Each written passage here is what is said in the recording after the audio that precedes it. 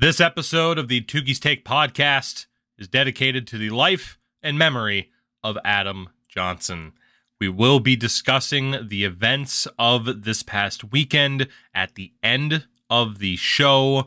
So whether or not you were wondering if we are going to talk about it or you just simply did not want to hear it discussed further, there is your warning. Rest in peace, Adam.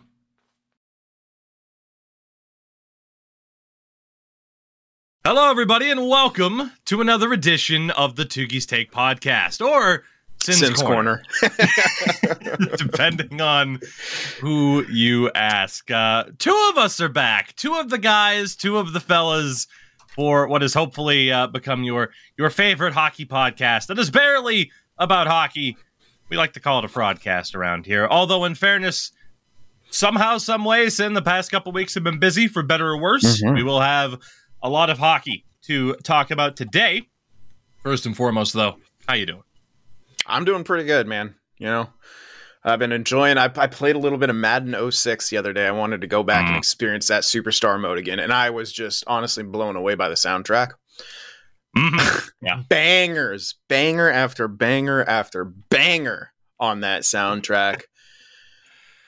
But yeah, I've been in a bit of a football kick, man. I was watching a bunch of like old Super Bowls. I was sending you clips of yes, you were. of Madden saying weird shit out of context. But yeah, I just finished watching all of Brady's Super Bowl wins because I'm like, you know what? I missed that guy. I didn't appreciate him enough, especially in my younger years, because I hated him because he was, winning all the time. That's just what you do in sports. You hate people who win. But I'm at the point in my age now where I'm trying to embrace and love all the greatness within sports. Yeah. And so I went back and watched. Can we just talk about how fucking boring Patriots versus Rams Super Bowl was? Good God. I forced myself to watch the whole thing because I was just like, I gotta watch every single Brady Super Bowl win. And I was like, this isn't even a win. The lowest scoring Super Bowl of all time. Jared Goff. The most out of place motherfucker in the big game ever. Yeah. I mean, hey, the Rams would get theirs a couple years later, Super Bowl wise, but with Stafford at the helm. But yeah, that Super Bowl in particular, it's really weird to be like, yep, that was Brady's last hurrah as a Patriot, was a 13-3 win in the most defensive Super Bowl of all time. Like the most heartbreaking moment was the Rams missing that last field goal to make it a 7-point game with less than a minute left. And I'm like, yeah, that's like such an oh God. Just It's funny because I'm on the Wikipedia page for Super Bowl. I think it was 53. And there were records set in that game. First and foremost. Was that the Falcons one? 53 was the Rams one. Oh. The Patriots set the record in that game for the fewest points scored by the winning team in Super Bowl history. The Rams set the record for the most consecutive drives ending with a punt in Super Bowl history. Something like that. 8. You nailed it. Jesus. 8 in a row. Well, I just fucking watched it, so. Yeah. Fewest touchdowns in the first 3 quarters between both teams combined. 0 touchdowns in the first 45 minutes.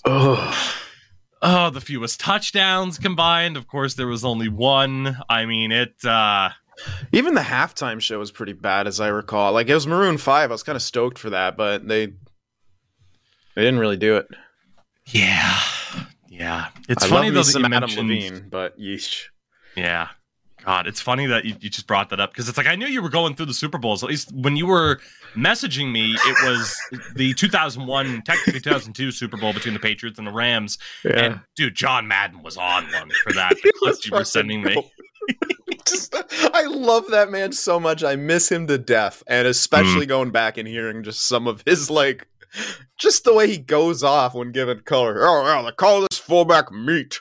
And when you got all 250 pounds of meat coming at you, like, what the hell, bro? I feel like most people our age are just like, yeah, John Madden. They memed him and like Family Guy and stuff like that. But it's like, no, that was based in reality. They weren't just memeing someone for the sake of memeing it. John Madden provided the resources for those memes. Yeah, God, I could sit there and talk about obviously all the Patriots titles because I mean, and as you kind of mentioned, you were watching them. They're all up on YouTube at this point. Yeah, the amount of content. Because you essentially cord cutted entirely, right? Like even from most streaming services, you've just been watching stuff on YouTube, right? Pretty much. Like I was like, yeah, like because for a while I had pretty much all of them because I was using them, and then when my girlfriend was in town, I got some of them back so we could watch like The Office and other stuff like that. Then I just immediately canceled them because I'm just not really using them as much. And yeah, so really the only one I have right now is HBO Max because I get it through my phone provider. And everything else I've just canceled because, number one, they keep jacking up prices. There's no point for me to just have them there, to use whenever. I'm not splitting my account with anyone anymore either. So the hell's the point? Yeah. We're at the point in the old almost like Tougie's TV household again. Where eventually it's going to circle back and people are just going to get TV again. But we're at the point where we'll watch something on Netflix for a while. And then we'll cancel Netflix, and then we'll watch a bunch of stuff on HBO, and then we'll cancel HBO. Yeah, and we just kind of go rotate through. So. It's because they fucking the greedy ass dudes, man. They just keep jacking up prices, and I'm like, you guys are going to lead to the same reason why streaming caught on, and it's because TV was too expensive. People started pirating, and then streaming companies jumped in like, all right, here's this cheap thing where you won't have to work as hard and it's legal and it's easier, risk free too. You won't get viruses. And then now they're literally becoming cable providers. Everyone has their own and everyone's just raising prices. Yeah. Another question quickly before we talk about hockey. Madden 06. What version of Madden 06? PS2. Okay. Or That's the definitive one because that was a launch game for the 360. And the 360 version wasn't all that acclaimed at the time. Like there was a graphics step up, but yeah, there were some gameplay elements that were kind of off. For those first couple years of Madden, people highly recommend, myself included, that you stick to like the PS2 version, the prior gen version of those games because they were significantly better. I mean, that was, towards the tail end of that golden generation for Madden. I mean, like Madden 08 is kind of where it ends, but I have a lot of love for 06. 2 questions in regards to 06. One, your thoughts on the quarterback vision cone. I don't use it. I just leave it there. Fair. Like, I just have it, like, I'm like, oh, that's the primary receiver. He's following him. I can pass somewhere else, and the defense won't catch on. That's basically all I use it for. That's fair. I don't know. But, goddamn, dude. Like, superstar mode. I spent that was my second question. At least a half hour re-rolling my parents. Yes. And then, dude, I got the sickest one. My father is a Pro Bowl, Hall of Fame running back, and my mom was like an Olympic sprinter.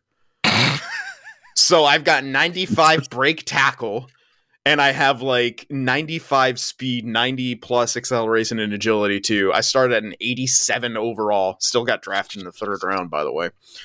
But then I got drafted by the fucking Eagles, so Westbrook's in front of me in the depth chart still. Bastard. For those who do not know, back in the day with that version of Superstar Mode, because Madden brought that back this year, I got to be honest, even though I was a huge fan of Superstar Mode, I haven't touched it on Madden 24. I don't even essentially, what you would do, you could create your player, and then, you would get random parent characteristics for both your mom and dad that would boost up certain attributes. So it's like your dad could have been an Olympic powerlifter, and your mom could be a superstar accountant. Yeah. So you'd get great strength, but also like great awareness, which would be great because awareness in Madden is always been kind of the general. You're good, so you have high awareness rating. You could get it so that your dad was a garbage man, but your mom was an Olympic high jumper, and that would change certain attributes. And you'd want to try to perfect it. It would be randomized as well. You couldn't choose what you wanted. So you could sit there for half an hour, just hitting the button again to get the right combination of parent traits to go along with whatever player type you're playing as, because you could play as anything. In terms of custom characters, you could play as a kicker, a punter, whatever you wanted. So you could generate, okay, here's the best skills for my player type. You could also pick the real life rookies. So, man, back in the day, I did superstar mode as rookie Calvin Johnson. And literally every route would just be streak down the field, one-on-one, call for it, touchdown. Because he was insane. I have such fond memories of superstar mode. There's not too much like it. You know, MLB has had it with certain years of Road to the Show that has been awesome. NHL, obviously, certain years of Be a Pro. There still isn't too much like it in regards to that feeling that you get from a really good Be a Pro superstar style mode. When it's at its best, it knocks most other gameplay experiences from a sports game just completely out of the water. Yeah, I completely agree. I remember playing it on Madden 06. I'm like, man, I want NHL to have something like this. And I can't remember when they finally introduced Be a Pro. It was either NHL 09 or 11. Was it 09? 09. Wow, they are actually pretty quick on that. Only 3 years. They've really slowed down. Now it takes them fucking forever to get up to speed. That is why probably when I get 2K existed. Yeah. That is why I got to talk to, again, a current member of the EA NHL dev team who was there with the 2K team at the time. And it was the big combination punches of skill stick, EA SHL, and Be a Pro. Yeah. That trifecta is what murdered the 2K series. They didn't stand a chance once those came out. They just didn't have the resources to kind of keep up with the push and the support that the EA NHL team got at the time, which is not what they get nowadays. So there's NHL 24 for you. It's unfortunate because 2K's gameplay I'm going to say their gameplay was really good, comparable, I think. In like the 2K that we play all the time. I'd say it's comparable to what NHL was at the time. The thing that really separated it for me was their animations and the AI. Yes. Like the way that they cycle, oh man, it's better. It's like better than most of the time right now because there's only one tuner set and they tune it for HUT. And so, because everyone bitched about the skill zone, you can't have good defensive AI now. Yeah, NHL 24 makes me sad, and I get asked about it on a nightly basis, and I gotta be honest, I'm playing NHL 15 Next Gen Edition right now. It's not good, but it does some things where you're like, oh my god, even NHL 15 does some things better than modern NHL. The primary example that I've found is when you are in the trade screen, there is a compare option between your assets that are on the table and the AI's assets that are on the table. When you look at a draft pick, it shows you the AI team's record, their record in their last 10. Oh, wow. It gives you information. When you look at players, it gives you all the information that you would want, age, potential, overall, player role. And you can also look at the best skills of each player, so their strengths and weaknesses that are defined. Cool. There are little gems in every game that we look back on fondly, even NHL 15. But I'm having more fun with that than I've had with 24, and that breaks my heart. Yeah. Oh, goodness. Well, with that, I hope you enjoyed our little trip down memory road in regards to some older games, which, hey, we're both big fans of course. But, again, we have a lot to talk about today, so we will get into it. First and foremost, as always, I have to mention that the show is brought to you by our lovely friends at Manscaped.com. I want to remind you that you can use the code Tougie, Tougie, for 20% off your order, and you get free shipping on top of that. An absolutely ridiculous deal, and again, perfect time to start thinking about the holiday season, and it's tough to top a gift from Manscaped, especially too. The 5.0 packages are starting to roll out. The Performance Package 5.0 Ultra is now out, as well as the Perfect Package 5.0 Ultra. Everything that you need to be looking your best. Beach body season may be over, but even through the winter, you still have a chance to look your best with our friends at Manscaped.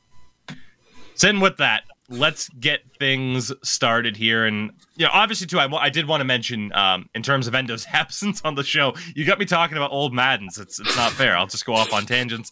Endo's fine. He's just really tired. He's been working his ass off lately, still playing a lot of hockey and stuff like that.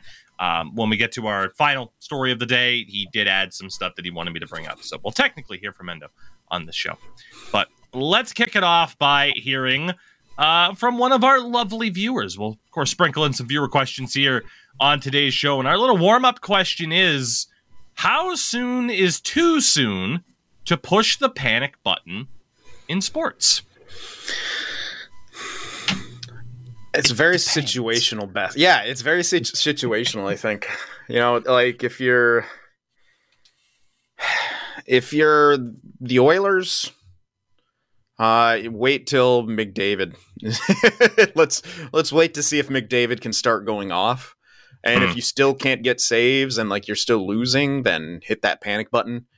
If you're the Flames, now. Yeah, so we were going to use this to kind of serve as a segue to talking about the Heritage Classic.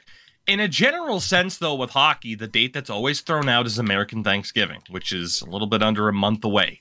At this stage, you get to be roughly 20 games or so into the season, quarter of the way there, essentially. It's a good chunk of time to say, okay, this is what we are, and are we what we want to be? In the context of the Flames and Oilers, especially, obviously, big talk of the NHL. We had the Heritage Classic last night, a 5-2 win for the Oilers, a game in which, hey, finally they got some scoring. Imagine that. I don't have too much to say in regards to the game, mainly because I wasn't able to catch all of it, so I don't feel like I have the full context of the game. It was a win that both teams desperately needed, though, at this stage, because while it might be too soon to hit the panic button, it's not too soon to recognize, okay, this isn't quite going the way we want this to go. From the Oilers' perspective, we talked about them on the last show, the lack of depth and all of the problems with that roster. Fortunately for them, Connor McDavid has the Wolverine John Cena healing ability where it's like, oh, he's going to be out for a week or two. 4 days. He ended up playing last night. It's still a situation with them where I feel like what we talked about last week is very much still relevant. The lack of depth, the construction of the roster, and are they going to be able to overcome that? Because still, I look at the fact that they're running 7 defensemen. We look at the bottom 5. There is 1 point on the board between Derek Ryan, Adam Ernie, Dylan Holloway, Ryan McLeod, and Connor Brown. 8 games into the season. Yeah. Is it too early to hit the panic button for them? Probably. Although if you think back to the prior few seasons, how it's ended, how they've looked, maybe not. But for the Calgary Flames, I saw a stats in that kind of sums up their issues right now. You may recall that Sean Monahan was a longtime member of the Calgary Flames. I have a Sean Monahan jersey hanging up on the wall behind me right now, in fact. Sean Monahan was traded from the Calgary Flames to the Montreal Canadiens on August 18th of 2022 for future considerations. The Habs picked up Monahan and a conditional first-round pick, which they are guaranteed to get, to take Sean Monahan. Sean Monahan has more points this season than Jonathan Huberdeau and Nazem Kadri combined.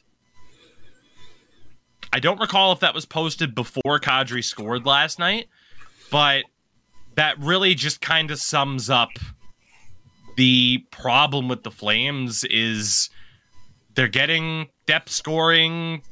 They have some points on the board. Their goaltending hasn't been good. Their defense hasn't been good. Yeah. And the players know it.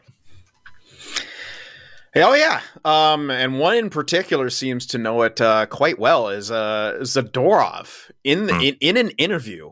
First off, said he wanted to apologize to the fans and said that they're playing like shit. And he also, I don't know if it was the same one, but he also called out essentially the Flames team and their efforts of late. Like he's like, and that's huge, man. Like when you start getting guys like saying that, like, you know, we're not good enough, we need to do more, like, you know, people aren't necessarily buying in. That's bad. Like, that's really bad. And if I'm management, like, I am shaking in my boots that a player's out there saying that. And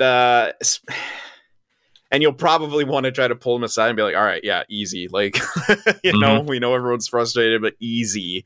But that's the thing with some of those European players, man. They don't mince words, care. Dude. And on the one hand, it's like, yeah, I'm sure as a fan, you love to hear that. You're like, hell yeah, good, yes. Like, yeah, you're playing like shit. At least acknowledge it. But what I really think about is, like, you know, what's happened recently to the Flames. And, like, you know, it's last season, the whole narrative of how obviously Daryl Sutter outlived his usefulness. He, you know, it was too rough on everyone, and that's why the vibes were bad and all this other stuff. But, like, now what?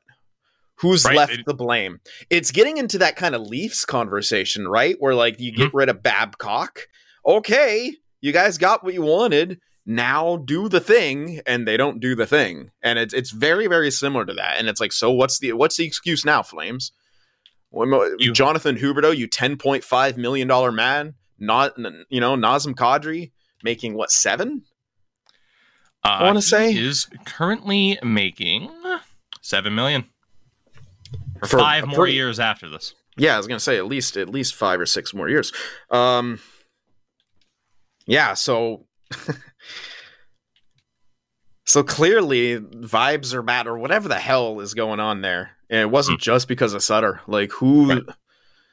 I don't know, man. Like, people need a slap in the face. I don't know. You don't have the excuse anymore, like you mentioned, of, oh, it's the coach, because they have a new coach in Ryan Huska. Yep. Oh, well, it's the GM. Well, you have a new GM now in the form of Craig Conroy.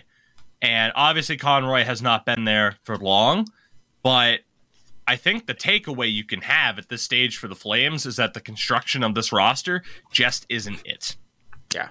Like, if it's going this poorly already with a new coach at the helm, they didn't have too much roster turnover based off of last season that I can recall, at least. Yeah, no. It just screams that the construction of this team isn't right. It's not necessarily the coach that's the fault for the locker room not gelling, I guess. Like, it's early, but they are closer to that panic button than I'd say a lot of teams are. And you look at assets that they have to trade away. You have Elias Lindholm at 28 years old on the final year of his deal, making just under $5 million. You're not going to get a gigantic return for this guy at this stage, I would say. Yep. You know, he is a former point per game player. He had 64 points in the prior season, but where is your leverage? They have no leverage at this stage to say, okay, you're trying to get rid of Lindholm because he's on an expiring deal. We're not going to give you as much. Yeah. What are you going to do? You're going to lose him then. Because if you're trying to trade him, it's clear, like, okay, it's not like, oh, he's our guy, we have to keep him. You have no leverage at that stage. Dylan Dubé is an RFA at the end of the season. So is Adam Ruzicka. And then for forwards, AJ Greer, who scored in the Heritage Classic. Way to go, AJ. They still have Mangiapane, and man, he really disappeared after looking like he was going to break out that one year. Yeah, he so 2 years ago, 55 points, 35 goals in a full season. Last year, 43 points. And now this year has 6 and 9, which is the same stat line as he's Lindholm. Not doing too bad then, actually.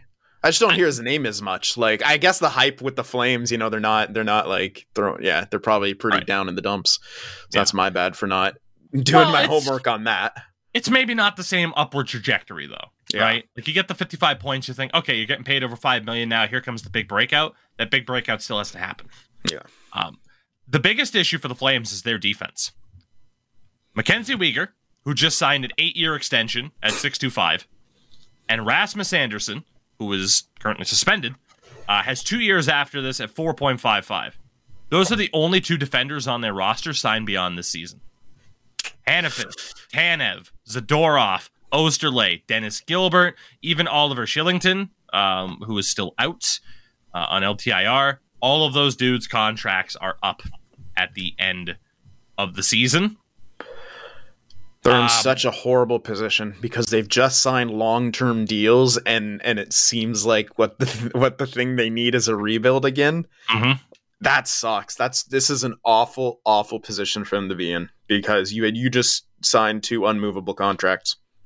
Plain and simple. Anytime someone signs long-term, it becomes unmovable. And it's not because like teams won't want those guys. It's just that teams are committing to their other cores.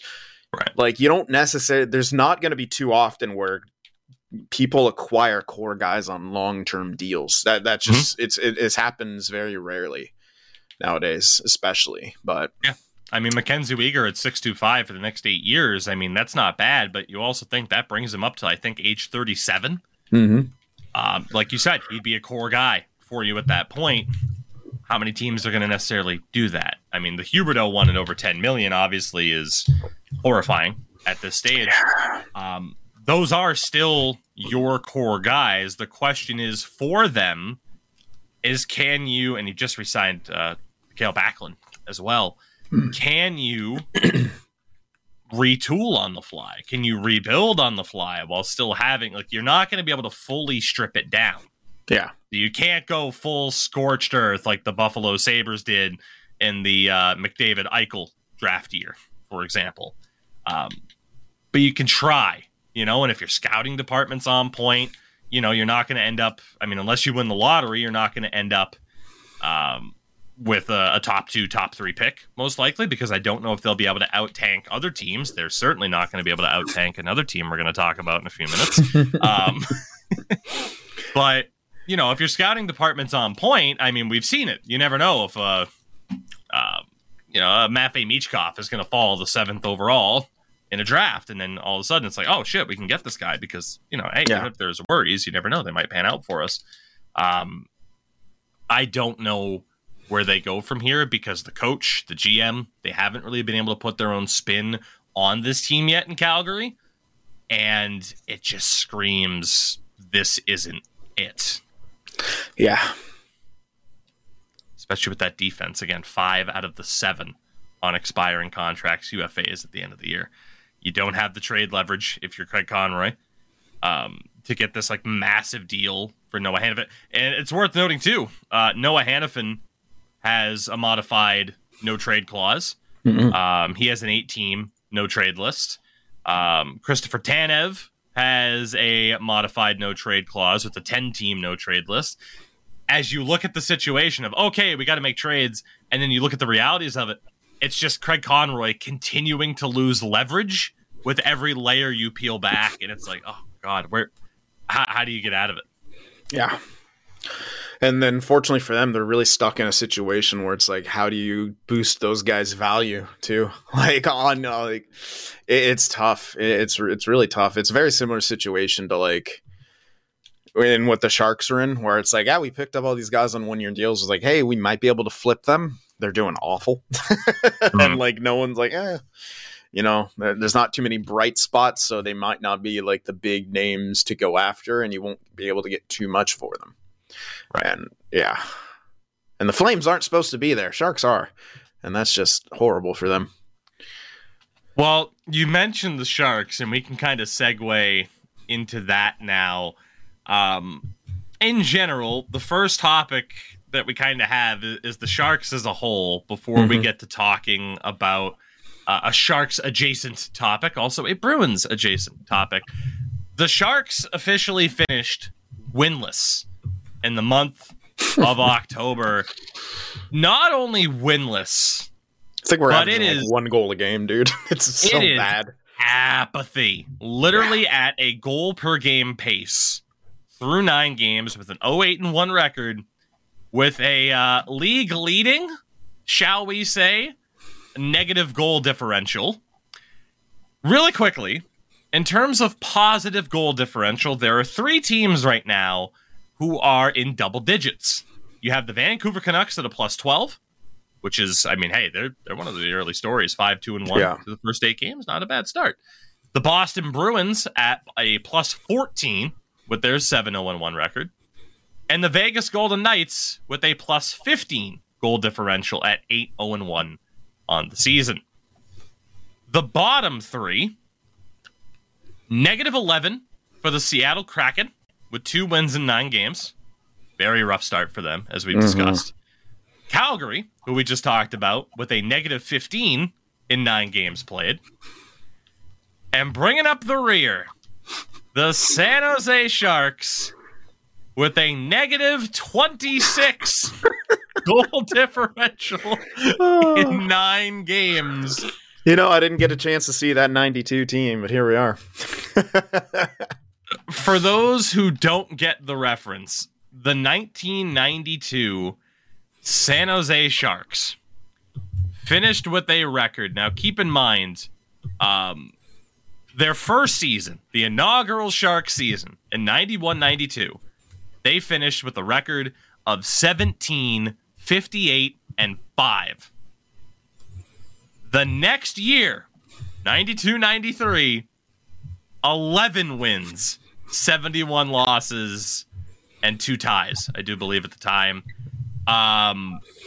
With 17 losses in a row, including a game in which they scored first against Calgary and then lost the game 13-1. Oh boy.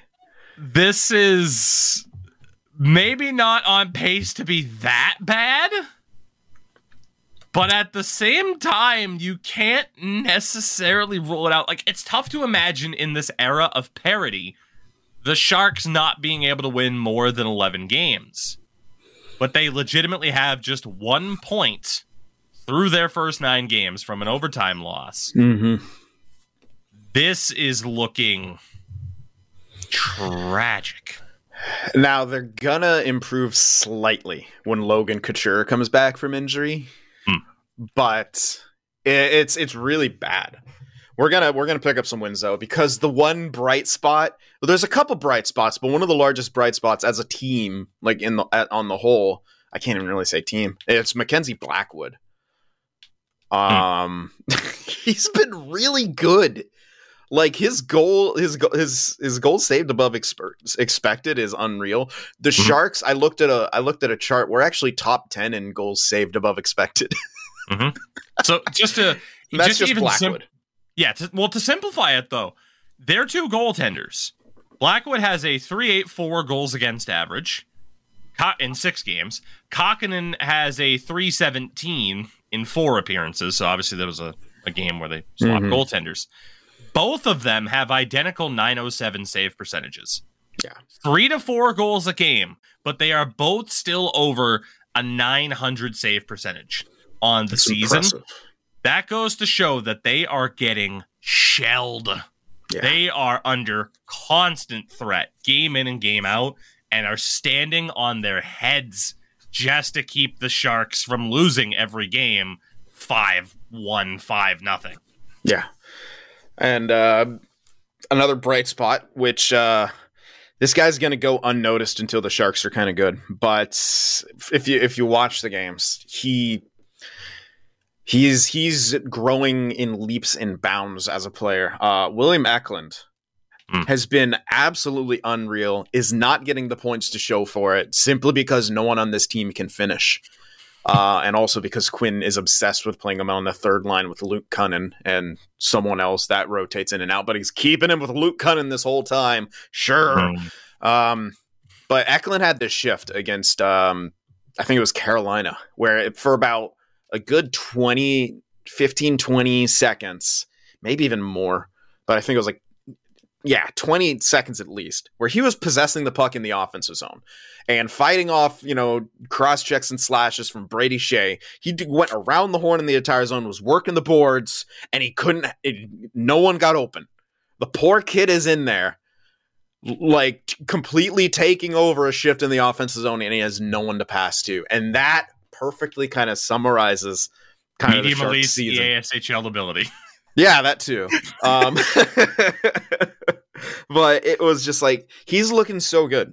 And he had another brilliant pass in the game against Washington where he gets it down low at the net corner, sends it like a blind pass, like between his legs that goes right to Luke Cunnin in the slot, who's unable to bury it. And and these are not isolated. Like once a game, he'll have a beautiful feed or two that can't be finished. And I'm very, very happy with the way that he's been looking. Bordelot, unfortunately, hasn't quite gotten going. He got sent back down now, but William Eklund is looking like the player that we drafted him for. The points will come, but it's going to be really painful this year. And I don't understand why Quinn is not giving him a shot on the first line. He's gotten 0 time playing with Hertl this entire season. And I'm like, you're seeing what he's doing. Why don't you give him a shot on the top line? And that's just the David fucking Quinn thing where he keeps playing like Duclair and Hoffman and Barabanov with Hertl. And meanwhile, looking on Cap Friendly right now, which was updated before last night's game. I'm actually going to double check through Daily Face-Off as well to see what these line combinations are listed at. I just want to make sure that there's the consistency between the two, and it looks like it. So the Sharks lines right now, top line is listed as Duclair, who has 1 goal in 9 games. Yeah, top line, point. Sure. Tomas Hertl, 5 points, 4 assists in the 9 games. And Fabian Zetterlund, who was tied for the team's lead goal scorer mark with 2 goals in 9 games. He deserves it. He's been a fucking horse out there. Their second line is Eklund, Mikael Granlund, who's only played 2 games this year, started off the season injured, and Luke Kunin, which is, Third line, Zadina, Nico Sturm, and Mike Hoffman. Hoffman with 1 assist in 9 games. He's been so bad, dude. So fucking bad. And a fourth line of Giovanni Smith, Ryan Carpenter, and Kevin LeBanc. Kevin LeBanc, by the way, who makes $4.725 against the Cap, has no points in 6 games. Yep. He's looked good some games, but Quinn does not like him. He does make some bonehead passes sometimes, man. But like when you're lacking offense, stop putting him on the fourth line. You have Cunnin on the second. Yeah. It just feels like it's probably more painful right now for Sharks fans than it has to be. Like, it can still be that situation that you were rooting for at the start of the year. Let's be bad, but let's see some bright spots. And right now, it's more difficult to find those bright spots than it should be. Yeah. Because you are limited to William Eklund, Hertl trying his best. Zadina has some bright spots here. He's had some really good games, but then other games he's invisible. That's unfortunate, but man, when he looks good, he flies around the ice. So if he can develop some kind of consistency, but yeah, the most consistency has come from William Eklund, which is hilarious. And the way I mean that is like he's consistently improved his game, and he's starting to become more vocal. And he's, when he says something, like he'll say something in an interview, he's like, I just want to play hockey out there. I want to get the puck. I want to possess the puck. I want to make plays. And he goes out there and he fucking does it. And he was drafted as, a future guy who could be a leader on this team. And we're starting to see it at the age of 21.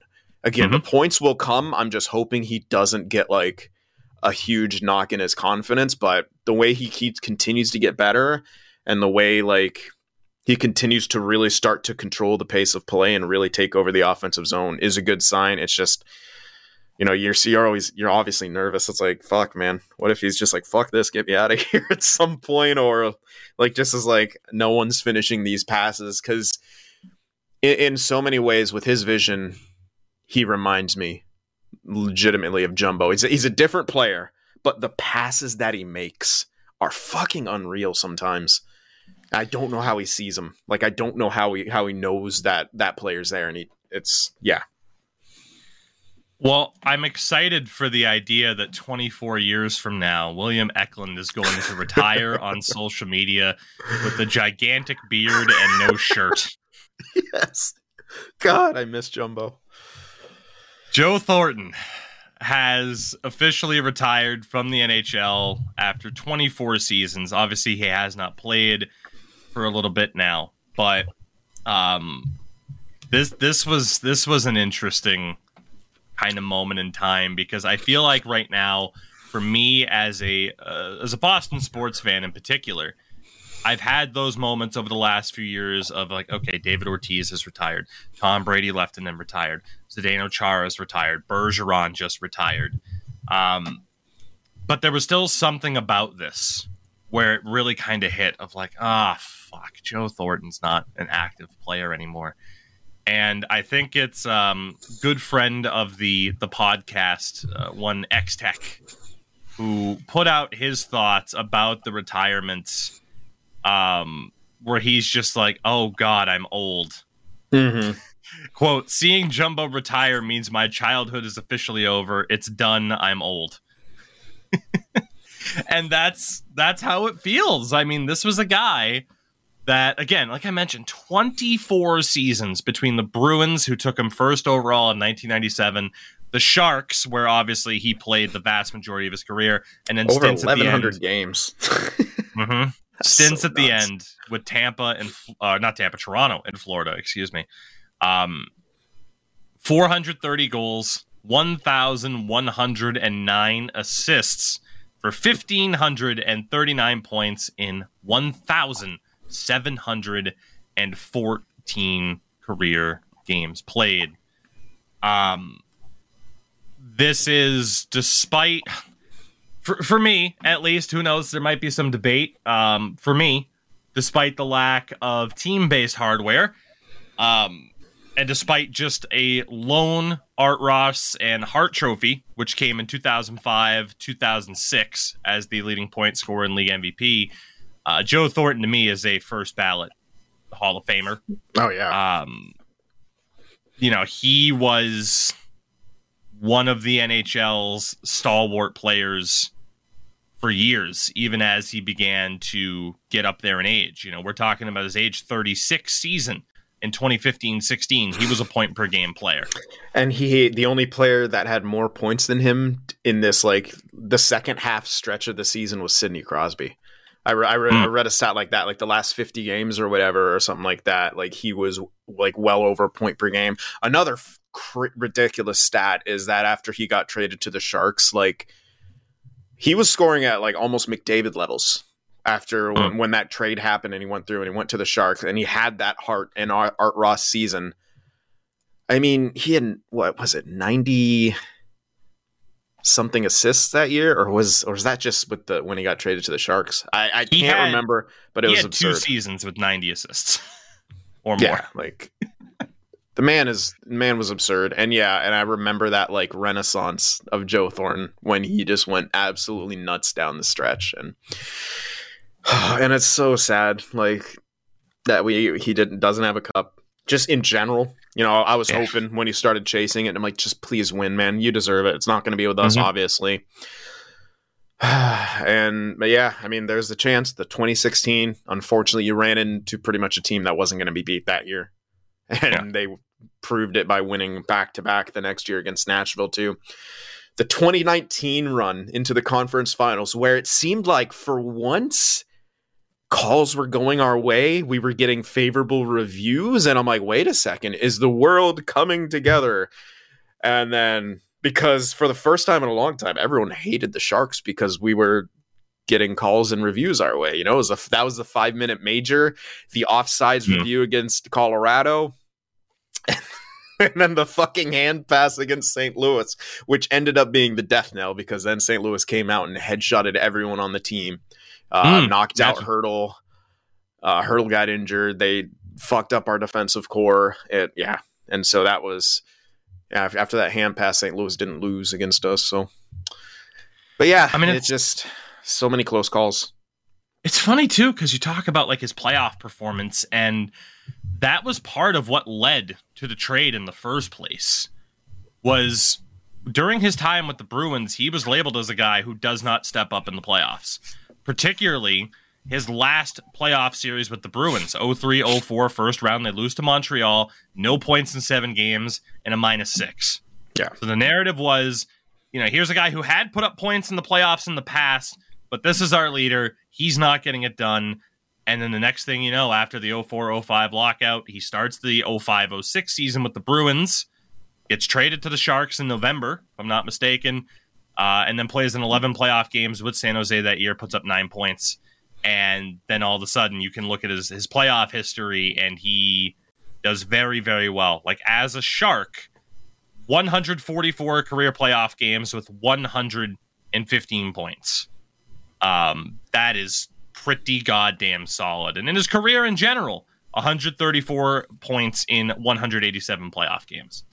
Like, I don't think, like, he's not the most prolific playoff scorer of all time. You got to remember when he started and what era we were playing through too. Like, yes, scoring went up after the 05 lockout, but it wasn't close to the point we're at now.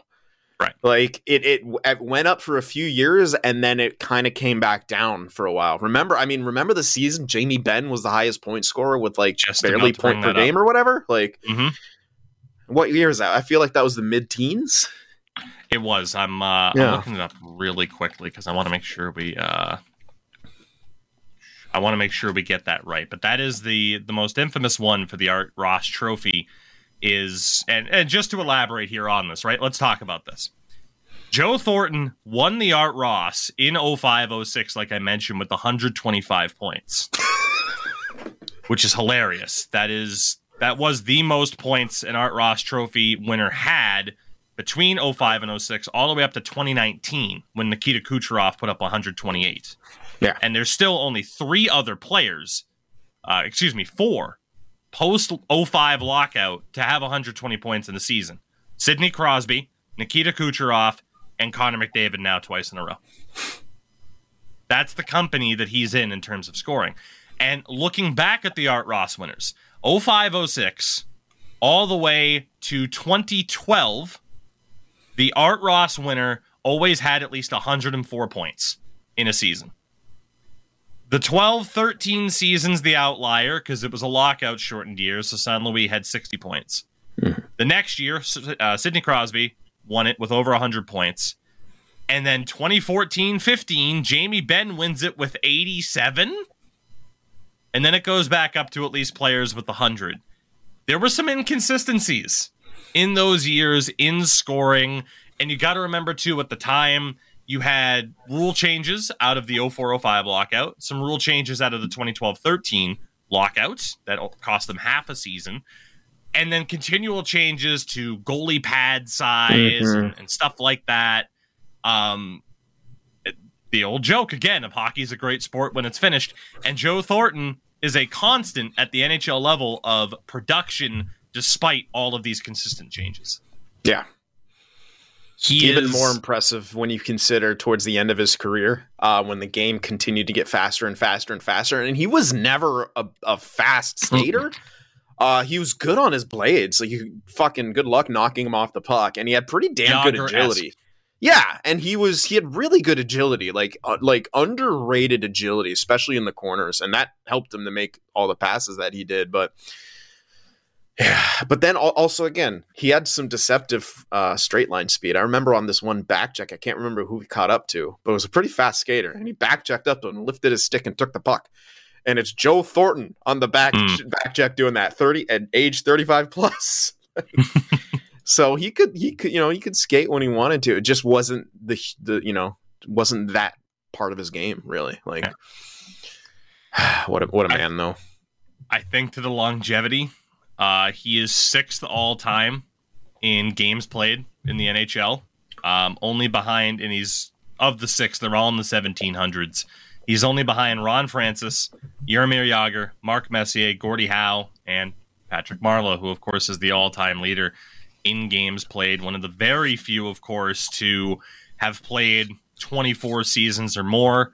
I mean, the company that he's in there is Alex Delvecchio, Chara, Yager, Messier, Chris Chelios, Gordie Howe. I mean, his longevity was insane. He is 7th all-time in assists in the 1100 club, alongside Paul Coffey, Yager, Bork, Messier, Francis, Gretzky. And he's, I believe, top 10? 3, 4, 5, 6, 7, 8, 9, 10, 11. He's 12th all-time in points. Mm-hmm. Only behind, and I'm going to keep saying the names to emphasize, like, he's a first-ballot Hall of Famer. Bork, Esposito, Sakic, Lemieux, Yzerman, Marcel Dion, Francis, Howe, Messier, Yager, Gretzky. Those are the only players in there who have put up more points than Joe Thornton in the NHL. Not a top 100 player, though. They felt Duncan Keith had to be in there. Fucking morons. I do not like to reference this. Because, that was a thing where the NHL, what was it, for the centennial season, right? Yeah, I believe so. Put out their list of the 100 greatest players of all time. They had Kane and Taves and Keith in there. And pretty sure Seabrook, too. I'm trying to find the list, because if you search NHL all-time 100 players, obviously you get certain articles that are out there. Okay, I think I found it.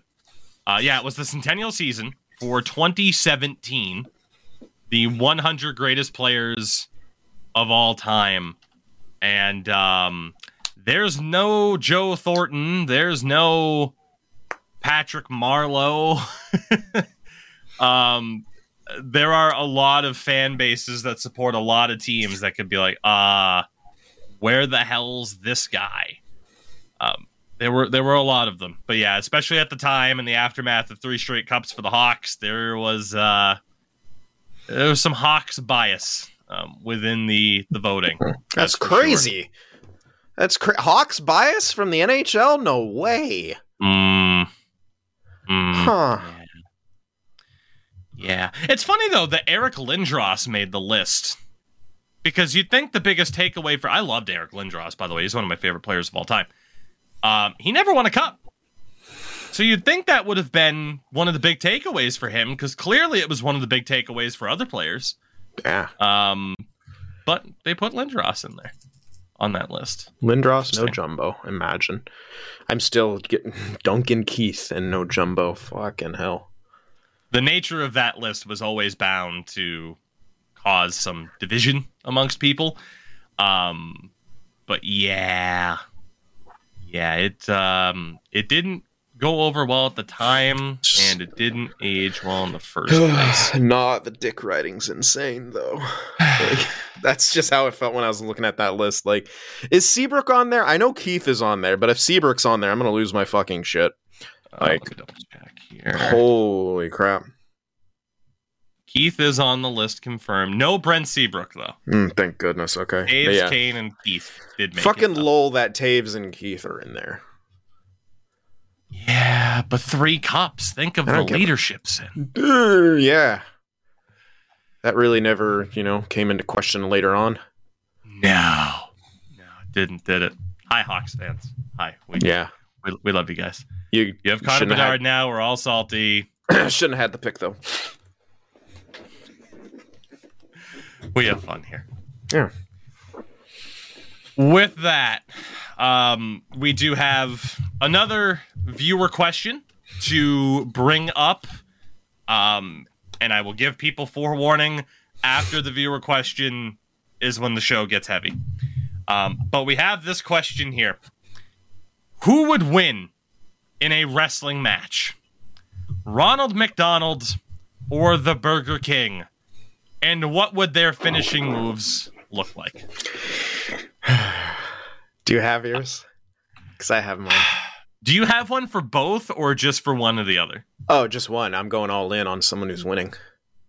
Okay, so really quickly, what brand are you representing here? And then I'll come up with the oppositions. Oh, okay. Well, McDonald's is winning in my universe. Given the fact that, again, and Finland has totally ruined this for me. I don't think Burger King's a shit, as a lot of people say. But McDonald's is the king, so they are going over in this instance. Yeah, I'm gonna need a second to think about this. Okay, well, I have it. Ronald McDonald is the clear winner. And his finishing move is known as the ball pit massacre. and what he does, I can't have that as an episode title on this of all shows, though. Yeah, that's true. Yeah, unfortunately, the McDonald's ball pit massacre. Essentially, he's going to get him in almost a combination between, a tombstone pile driver and like a pedigree, where he gets them right in his ball pit between his legs, and then he slams them down like face first on their stomach as he sits down. So fun fact, because I am a nerd, that is already a move. Fuck. It is. Well, I didn't know that, so it doesn't count. I know. It's okay though. I'm gonna give you some wrestling history here. You are aware of the wrestler by the name of Booker T, are you not? Yes. Okay. Are you aware of his? Yeah. That's. Are you aware of his brother, who is also a wrestler? No. Okay, so they were a part of a tag team in WCW called Harlem Heat, and it was his brother Stevie Ray's finishing move that he called the Slapjack. So it does exist, and now we can confirm that Sin's favorite wrestler is by default is Stevie Ray, whose finishing move, the Slapjack, that I just linked to Sin. I linked him a video from WCW NWO Revenge for the N64. Except Ronald would sit instead of kneel, but yeah. Okay, so that's more. All right, hold on. You didn't mention the sitting down part. That is also a move. Fuck! You wrestlers, stop! I mean, but how many relatively safe moves can you do for a finishing move? There's only so much. So that was a move that was more so similar. If this is what you're thinking of, I linked this to you as well. A wrestler by the name of Christopher Daniels, who called it the Angel's Wings. You're along the same lines. Might not be exactly what you had in mind, but very, very close. Yeah. Fair. But yeah, that's the ball pit massacre. God. So I have options, right, for the Burger King. Now he is also, of course, as we know, the Sneak King, as immortalized in the Xbox 360 video game. So he can be very sneaky. The Sneak King. Wait a sec. What's that from? Oh, did you not know that was a video game? The Sneak King? Oh my God. So Burger King put out a stealth game where you were the here, I'll link it to you in chat. They put out a stealth-based video game in 2006. Do you remember like the Burger King mascot, the guy in the crown? Yeah.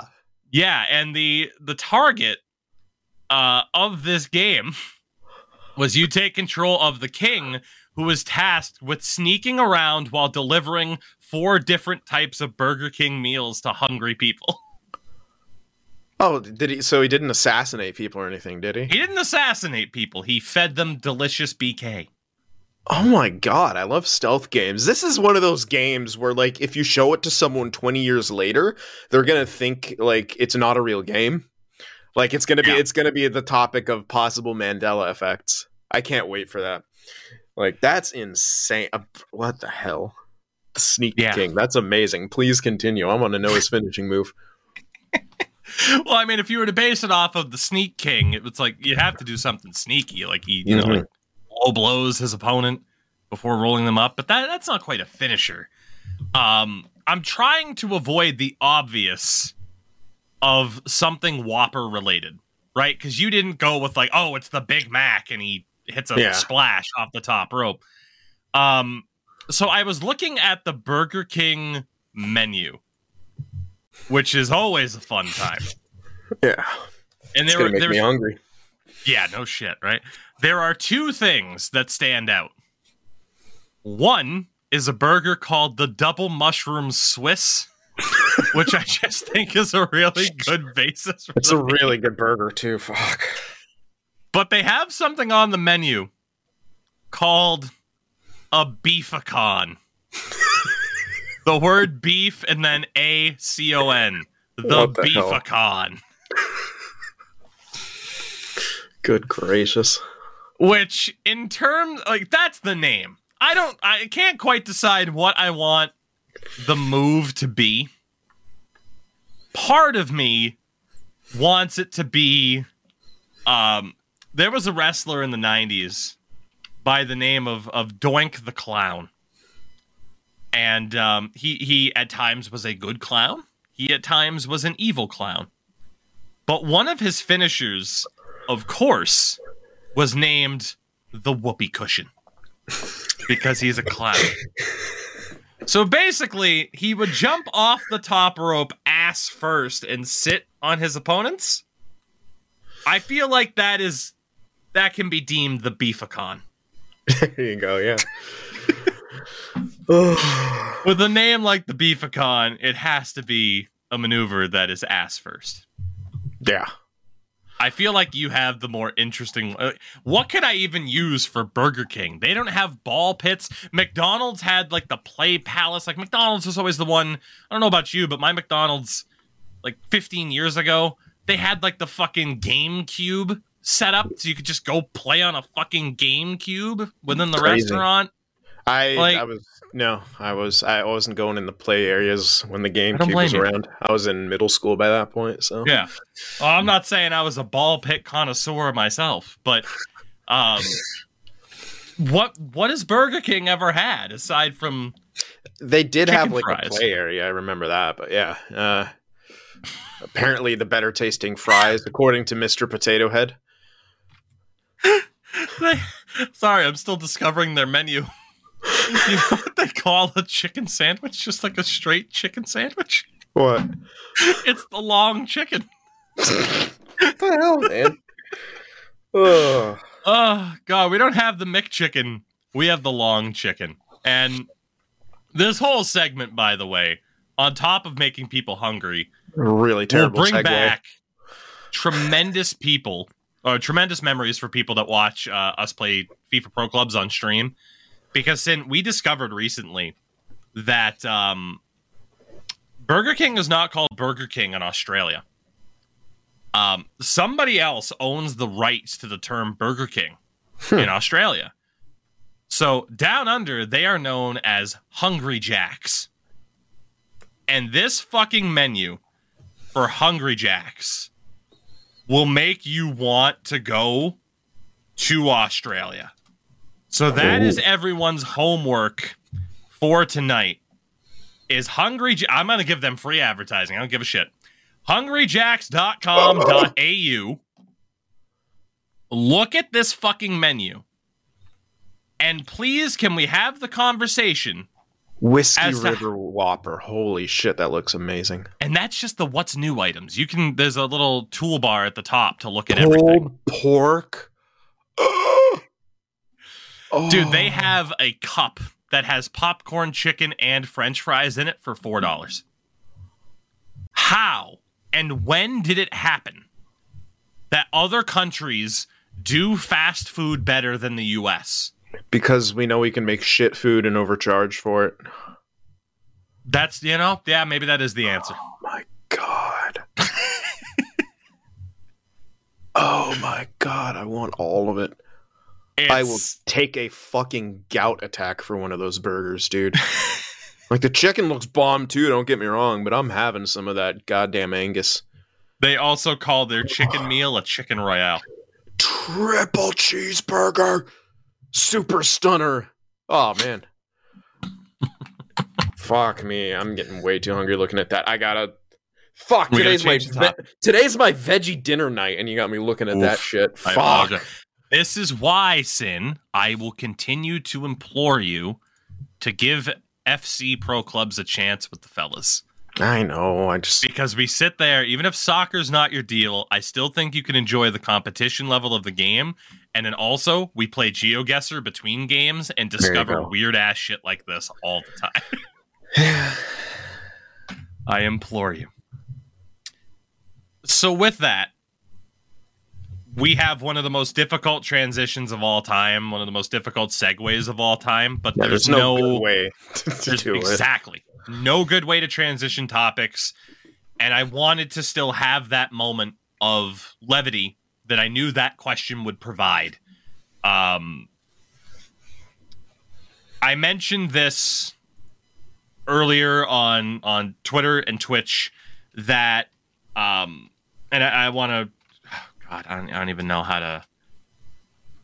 Okay. I don't even know how to bring this up, essentially, because it is the biggest story in hockey right now, but it is a conversation that we have to have. We do try to keep this show light and fun, like podcasts should be, because at the end of the day, it's a group of friends. In this instance, with Endo missing the show, it's two friends sitting around having fun talking about hockey. But the biggest story in hockey right now is the passing of Adam Johnson at 29 years old. And there's a lot of different ways this conversation could go. I'm tempted, Sin, to just be like, I'm going to rant and interrupt me whenever. All I want to say is to the fucking people still sharing that video, fuck you. Like, I'm so glad I haven't watched it, or I haven't even come across it, but a lot of people have, and the fuck, man? Like, what? Yeah. So unfortunately, I don't want to say the negative side because there's a lot of negative to this. Yeah. Unfortunately, this incident is very much out there in video form. You know, it was a game that was being broadcasted. There were fans in the stands. I haven't seen, thank God, any clips from people in the crowd that recorded shit on their phone, although there are written testimonials essentially as to what went down after the video clip that is going around happened to cut out. For people who essentially do not know, I'm sure you do at this point, you're listening to a hockey podcast, but Adam Johnson is a former NHLer who was playing in the UK that was involved in an incident where one of his teammates and a player on the opposite team, who I am not going to name because there are fucking psychopaths out there on social media who are trying to make this into, oh, he murdered him. A conspiracy. God, dude. As if there have never been any incidents in which after contact, a skate has come up. I do not buy into this theory. Well, he kicked his leg into the air to stop Johnson's momentum, who was cutting across the ice at the time. Do not give validity to these people. Do your best to ignore these people. I don't even feel well enough to... I don't even know if this is the right decision to even mention the fact that people are trying to make this a thing, but it is a necessary thing because I would like to think anybody listening to this show or watching this video on YouTube after the fact is not the type of person who's going to sit there and try to make this more of a thing. Yeah. I think about what the conversation is going to be now in regards to this, and obviously we're going to talk about neck guards a lot. And something that I keep going back to is this idea that, oh, neck guards, they're not cool or they're not comfortable. You know what's uncomfortable? Watching that fucking video on Twitter. That's uncomfortable. You know what's uncomfortable is seeing his teammates rallied together, I believe outside the arena, addressing fans. Some media were there as well, covering their statements. What's uncomfortable is seeing friends and former teammates of him on Twitter talk about what a fucking loss this is to them in their personal lives. What's uncomfortable, and this comes from the Athletic article on the story earlier where they interviewed Riley Tufte, former Dallas Stars draft pick, who mentioned that Adam Johnson was recently engaged. And then he and his girlfriend were living over in the UK while he was playing hockey. and that he leaves behind both of his parents, an older brother, and a lot of family. That is fucking uncomfortable. The conversation surrounding proper protection and equipment needs to change. And it's not because Adam Johnson made a mistake. He didn't. He was essentially failed by the hockey world. Because he, much like 99% it feels like of other pro players, do not wear neck guards. He was simply following the status quo of the sport. Which is why I feel comfortable in saying that the sport failed him in this absolute goddamn tragedy that occurred over this weekend. I have a bunch of different thoughts here, essentially. And I might bounce back and forth between different topics. And again, at any time, feel free to interject. Because how the fuck do you cover something like this? My first thought that I want to mention here is that the NHL needs to lead the charge right now, moving forward on pushing for this to be mandatory. It is currently mandated for youth leagues in Canada, but USA Hockey does not have this as a mandated requirement for players. It is worth noting that the EIHA, the English Ice Hockey Association, is now making neck guards mandatory for all players on ice activities starting December 31st. The only reason it is not 100% mandated right now is they are concerned about equipment shortages. So they're saying right now, if you have one, we heavily advise you wear it. And after the end of this year, it is mandatory. You will be wearing a neck guard in our league. The NHL needs to lead the charge on this. If you mandate, because I can't help but think about this. At 29 years old, you're going to have, or older, even younger, you're going to have people push back against, again, oh, it's uncomfortable, it's not breathable. It's already instilled in players of that age. It's already instilled in players who are 19 years old, playing in college hockey and junior right now. But I think about the next generation, the 9-year-old kids that are learning to play hockey right now, that are going to be draft eligible 9 years from now. Those are the kids, that is the generation where it's, if you want to play in the NHL, you have to wear a neck guard because it's mandatory in that league. You need to instill in everybody right now that neck guards and wrist guards are mandated. Because similar to, and the thing that I can continue to equate this to, because I had this conversation with my fiance, we had a car trip yesterday, and it's like, okay, what are we going to talk about to fill up time? And I told her about this incident.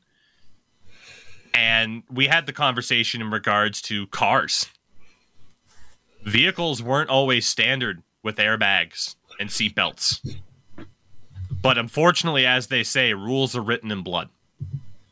And was there pushback in regards to wearing seatbelts? Of course, some people still don't. And especially when they first became a standard thing, there are people, I'm not fucking wearing this.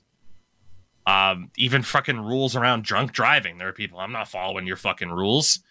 But eventually, it becomes such a norm and standard that someone of my generation at 29 as well, every time I get in a car, I just do it. I don't think about it. I don't think about how people didn't used to do it. It is normal. It is commonplace.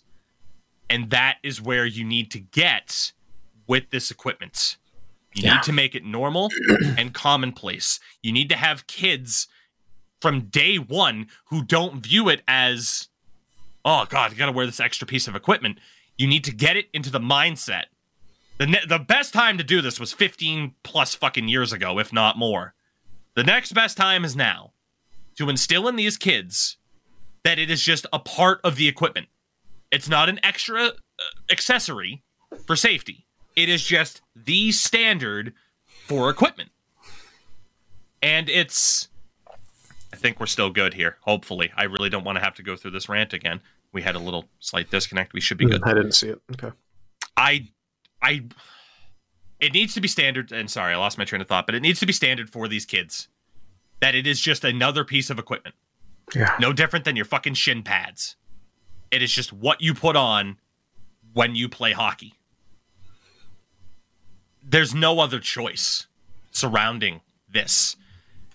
Especially, too, because we have seen in the past Clint Malarchuk get his neck cut during an NHL game, and it's a fucking miracle he didn't die. And the only reason he didn't is because the fucking trainer that came off the bench was apparently a fucking medic in Vietnam who had the best fucking training you could possibly goddamn have and knew exactly what to do to give him the best chance of survival. It is a fucking miracle that he didn't die that night. You know what? Before I even bring up Richard Zednik, for goalies, it's still not fucking mandated to have the neck guards. How is that still a choice? The Malarchuk thing happened in 89? Somewhere between 89 and 93? How is that still not mandated? That is irresponsible as fuck. And sometimes... That's one of the main reasons I don't watch any sort of hockey compilation videos in there. Because, half the time it just fucking gets thrown in. And it makes me sick to my stomach to watch that clip. Mm-hmm. Hockey itself is an inherently dangerous sport. You are never going to be able to remove the full danger from the sport. I think we saw that over the past couple of days as well, that you are always going to have incidents like what happened with Eric Brandstrom this week, as he was down essentially convulsing on the ice after a pretty routine finish check by Cal Clutterbuck. The only way to avoid that is to eliminate checking. That's not going to happen. You are going to have, and I should mention as well, the Okposo Cale Makar incident, which, there's debate over, what was Okposo's intent? You're always going to kind of have moments like that in a fast, competitive sport. And no one on this show, at least, I imagine, is arguing for the removal of checking from the men's game, because it's not a realistic thing. That's just not going to happen. It is always going to be an inherently dangerous sport, but you need to learn from these incidents and evolve with these incidents to stop them from happening again. Neck guards for goalies not becoming commonplace after the Malarchuk incident is absurd. Neck guards for players not becoming commonplace after the Richard Zednik incident is fucking absurd.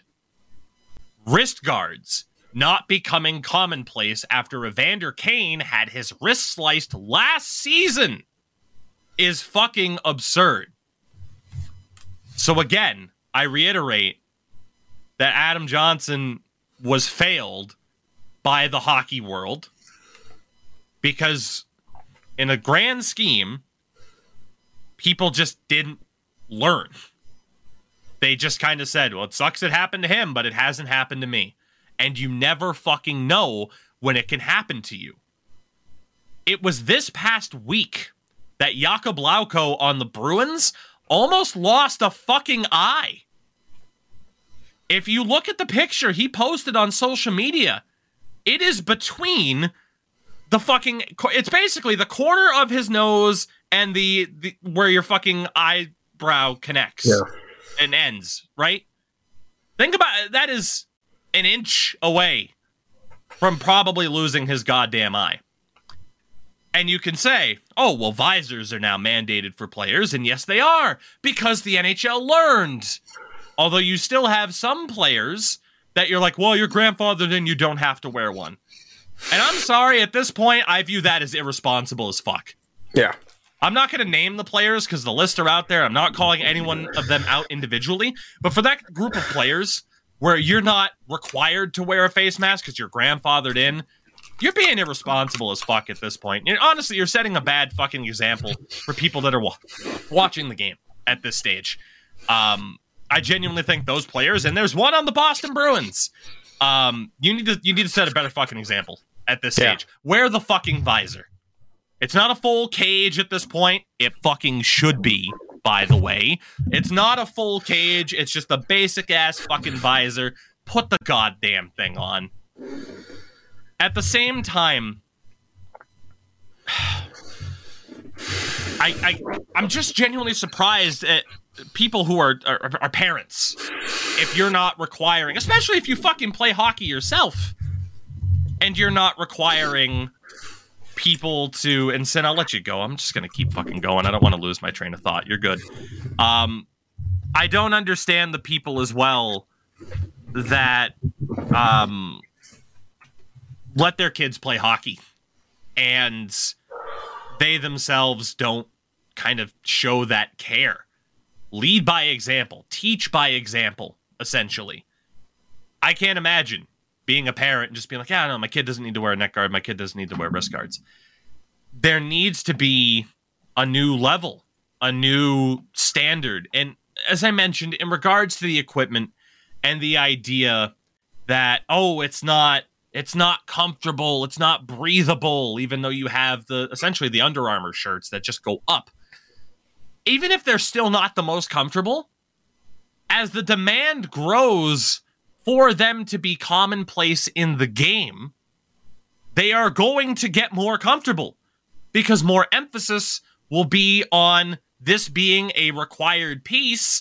So more attention and time will go into making these as light, cool, and comfortable as possible because everyone needs one now, instead of it just being a thing that's by choice. More resources will go into the equipment taking that next step up. Again, I was going to mention freaking other injuries and goalies with neck guards. Fucking Malcolm Subban took a puck to his fucking larynx and fractured it when he was in junior. There's so many different examples, and it's that idea of needing to learn from the past and essentially not failing Adam Johnson and his family at this point. This has to be the line in the sand of, we should have made those changes a long time ago and we didn't. And now look at this. And if you have the English Ice Hockey Association saying, we're making this mandatory, the NHL needs to lead by example and be at the forefront of this. They simply have to be. You are not going to kind of see the change that you need to see in this situation unless the number one is leading the way. And I will reiterate, you have seen the fact that this is an inherently dangerous sport, and it is, but there are ways to make it safer at this stage. And like I said, it's too late for someone like Adam Johnson or of an older generation. It's probably too late for the guys who are in junior or starting in college right now, and for the guys in between, those two generations. But for kids now, again, if you instill day one, this is just a part of the equipment, you will eventually see that change where it's not an issue. And it's just what people wear to play hockey. And it's a goddamn shame that didn't happen sooner. Something has to be done about it now. And I really hope to see the NHL leading the charge there. In the AHL, you had members of the Providence Bruins wear one during their game last night. You also had the really, really heart-wrenching tribute from members of the Ontario Reign that had played with Johnson previously. It's just one of those things, as we welcome back Sin here. It's just one of those things where, and I feel like I finally run out of steam on the rant, and Sin, again, I apologize for kind of taking the reins with this whole thing, but it's been something where it's like it's been on my mind since it happened, especially in the aftermath of hearing that he passed away, where it's the genuine sadness for him, his friends, his family, and frustration that it's even a thing. Because, and again, it's you. In no way can anyone blame Adam Johnson. Like, oh, we should have been wearing a neck guard. Fucking hardly anybody does. And that's the problem. Yeah. I think you're making, a really good point about how this needs to become normal. I mean, there's pushback when they're fucking making people wear helmets in the NHL. That's something else I was going to mention. You're right. Players didn't wear helmets. Goalies. Fiance didn't know this. Again, she wasn't really a hockey fan before she met me. Goalies used to not wear masks. Mm-hmm.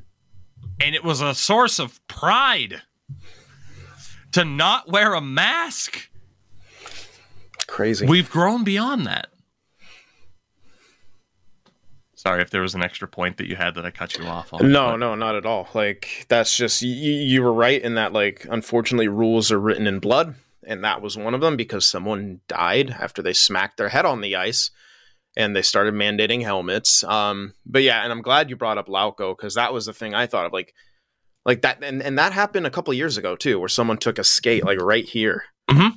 And, like, that's even through visors and other stuff like that. Like, it's, of course, there's no fail-safe, but this whole tough guy thing needs to stop.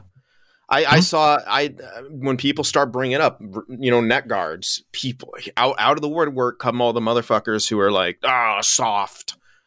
Mm. Like, but someone just died, man. Like, and yes, while you don't want to overreact, that's what human nature does. I mean, the whole war on drugs was brought about because a dude in basketball OD'd who was a big star. And that, yes, has led to more horrific stuff. But, like, those same people who are all about the toughness and stuff like that love that kind of shit. Like, love war on drug, love crime and punishment. I'm getting off topic, but I want to bring it back to just the whole thing of, like, I don't want the NHL to continue to cater to these people. Mm-hmm. It's the same people, the same reason why they got rid of the specialty nights and why they later made the statement to ban Pride Tape and stuff like that. It's the same kind of people.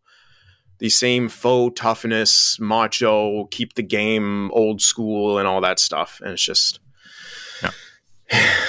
My fear good. as a hockey fan is that the NHL is going to wait until it happens on their fucking ice.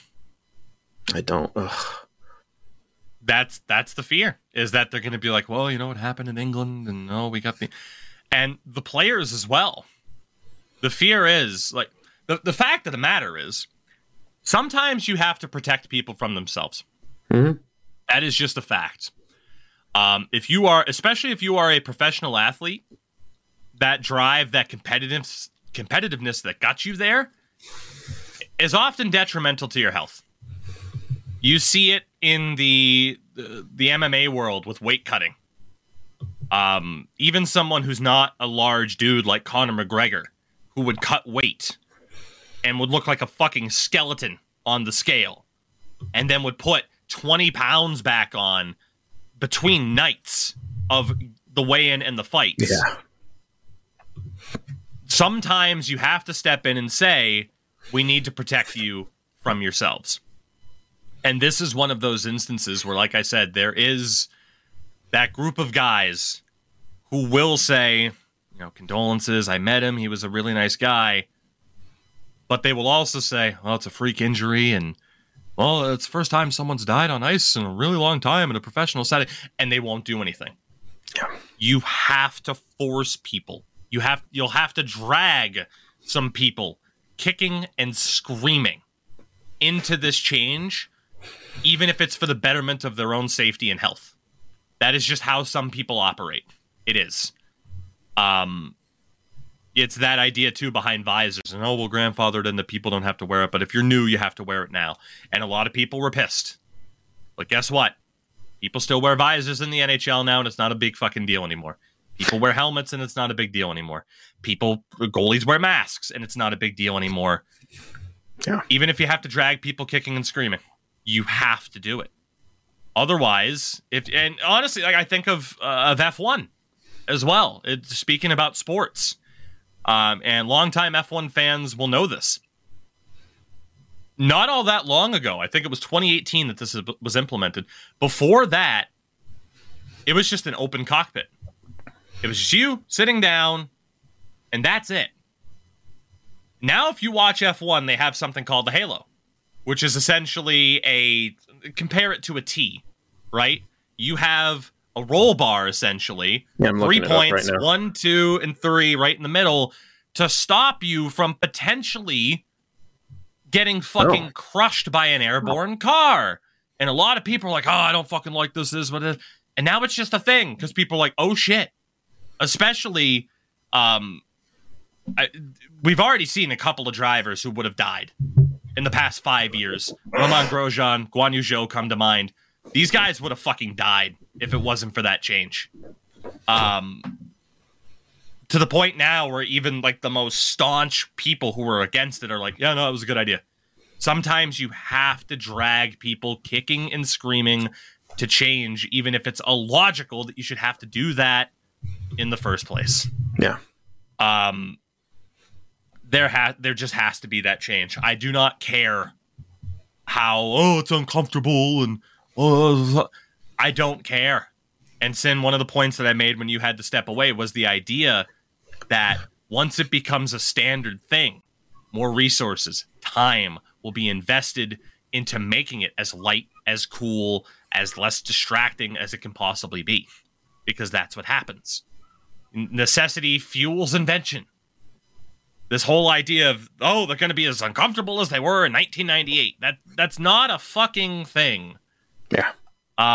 Not to mention this whole goddamn idea, and let's be honest, we know where this is a fucking problem. It's at the grassroots level. Beer leagues. I know people who have worn neck guards at beer league that got chirped. Oh, you fucking pussy. It's the idea that, and I know the stories are out there. Oh, cool, I don't have to wear one anymore? Fucking yeet. Just get rid of that thing. Don't need to wear it anymore. No one's forcing me to wear it anymore. I got chirped in middle school when playing basketball for a league because I wore knee pads. Because like I fucking went hard, like, and then you'd fall down. Like my parents like, hey, you don't want to fuck up your knees, you need those. And I wore knee pads and shit like that. And I remember getting chirped by like people, and I'm like, whatever, dude. Like it's pretty sweet. I'm like, hey, I can slide on my knees if I want. It's so weird that like safety is like makes you less of a man, like that whole mentality. It's so fucking weird. It's like, you know what? I want to enjoy being an old man and having good use of my body. So, people are fucking stupid. Yeah. People are stupid. And I'm sorry, there's the crowd out there. Oh, it should be personal choice. You know the risk. And again, I'm not going to name the other player. It wasn't his choice. But he is, the guy whose skate blade hit Adam Johnson is forever affected by this. So even if your argument is, Adam Johnson shows, the other guy fucking didn't. And he's going to be affected by this for the rest of his fucking life. As being a non-star in the NHL, whenever this guy's name is mentioned, this will be the first fucking thing that is brought up. Is that he was the other guy involved in this incident. Yeah. He did not fucking choose that. But you will have that situation still pop up if it is a player's choice to not wear one, because you know the risks.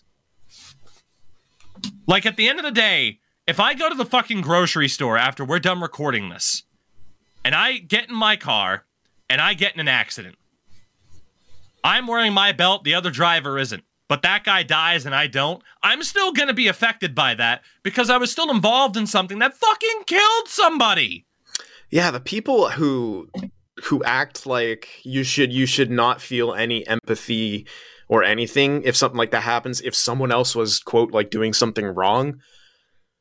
Fuck me, man. Like that really worries me about us as society, and not so much as a species, but us as a fucking society, because like some people have just learned to not be empathetic or haven't been taught how to be empathetic,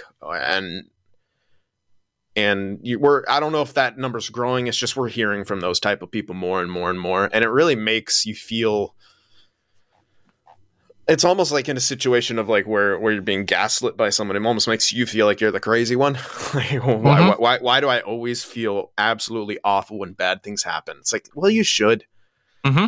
You really should, because you're able to draw the comparisons, and doesn't even have to be to your life. Like, that is a life. That is a human. They thought like you. They lived a life like you. Like, obviously not a direct comparison to how you live, but it is you, essentially. Every single human being, essentially, when you strip everything away, is the same fucking thing as what you are. And I shared my sympathies, and I haven't talked about this on the podcast because what the fuck can I even say? I shared my sympathies last week with those who were involved in the Lewiston shooting here in my home state. And because I dared mention that it was my home state, I had some fucking Neanderthals on social media. Oh, way to make it about you. And the point of mentioning that it happened in my state was to say that, number one, and I'll mention this too, a lot of people know this from Twitch, when they found the shooter dead, he was less than a mile away from one of my groomsmen's houses. So yeah, this situation hit pretty fucking close. But it was one of those things where it's like, oh, how dare I send sympathy to people? Oh, how dare I be empathetic? And it's one of those things where, you know, my comments on that situation were essentially like, hey, we're lacking common sense here, and another fucking tragedy happened. The hockey world, we're lacking common sense here in making changes to protect people. And I hope to God that Adam Johnson's the last fucking one, because he shouldn't have been on the list in the first place. You have to protect people from themselves on occasion. Obviously, I am not equating playing a sport to what the fuck happened in Lewiston, Maine, but you get the point in that there's this fucking attitude that some people have. Oh, it's not going to happen to me. It's not going to happen here. And then shit does, and all of a sudden they change their tune. Yeah. But until then, they have no problem chirping people over the fucking equipment that they wear. I've talked to Deke, good friend Deke Slayer, who's been on this show a couple times. Starts playing hockey at an older age than most people. Wears face protection. He's gotten chirped over it. Oh yeah, what an irresponsible guy, just wanting to play hockey somewhat recreationally, that has a daughter at home, that doesn't want to fucking lose an eye or, you know, suffer a serious injury. What a fucking nerd. I wanted to mention this as well, because again, there's so many different branching aspects to this. And some people could maybe say, oh, hypothetical situations. You know that they're not, in terms of how we're mentioning how people talk and discuss this shit. We wish they were hypothetical. You know they're not. Yeah. I mentioned Endo chiming in on this. And obviously, as people who listen to the show routinely know or watch this show know, he plays goalie on a essentially nightly fucking basis around the GTA, the Greater Toronto Area. He had this thing to add in regards to injuries. When Erik Karlsson had his Achilles tendon sliced, the NHL mandated additional padding and protection for that area off of one incident. He also mentions in regards to the equipment, newer advancements in technology have allowed Kevlar to be less intrusive and bulky even on base layers. Like, there's already been that step up. There will now be this continued step up in terms of this equipment being a more viable option, a less intrusive option, and it's now up to individual leagues. But again, I will continue to put the onus on the NHL, because the NHL is the goal at the end of the day. It doesn't matter if there's incident like NASCAR introducing the Hans device after Dale Earnhardt passed away. If you do not see the changes at the biggest level, at the target for people who get involved in the first place, you will not see changes elsewhere. It is on the NHL to lead this charge, because if they don't, the change won't happen. I feel like we've mentioned everything that we can in regards to this subject. I am going to kind of put this out as its own clip on the YouTube side of things. I would have mentioned at the start of the podcast that this is not monetized. I want to reiterate that for this, like the podcast itself, I have no choice essentially, but for this side clip, not monetized. We're not looking to freaking make a cent off of what is an absolute tragedy. And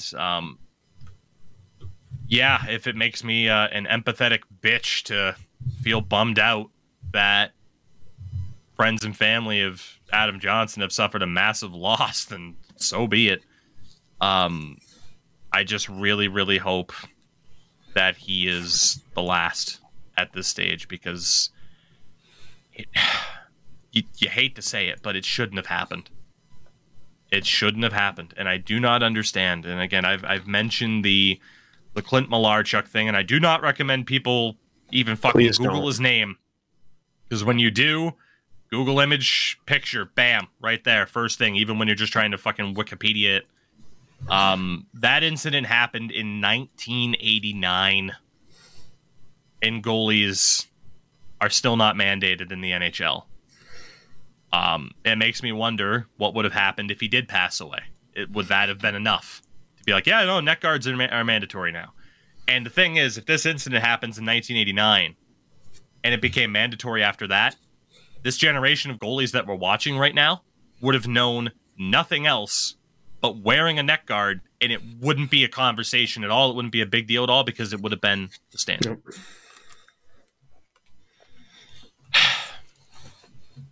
With that, everybody, we will look to wind things down for this show.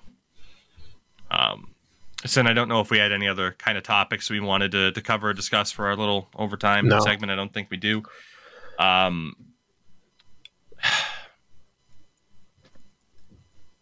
don't know what I want to encourage people to do. Fucking think before you speak. Be empathetic, people. Don't attack the other person involved in this on social media.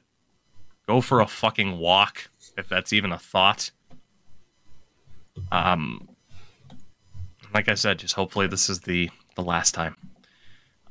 While he is not here, I still want to, of course, implore people to follow the one and the only Endurance M, ENDO RANCEM on Twitter, and of course on Twitch. He is still streaming quite often, doing some Be a Pro stuff.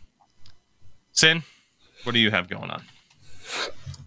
Usual stuff, YouTube and things like that.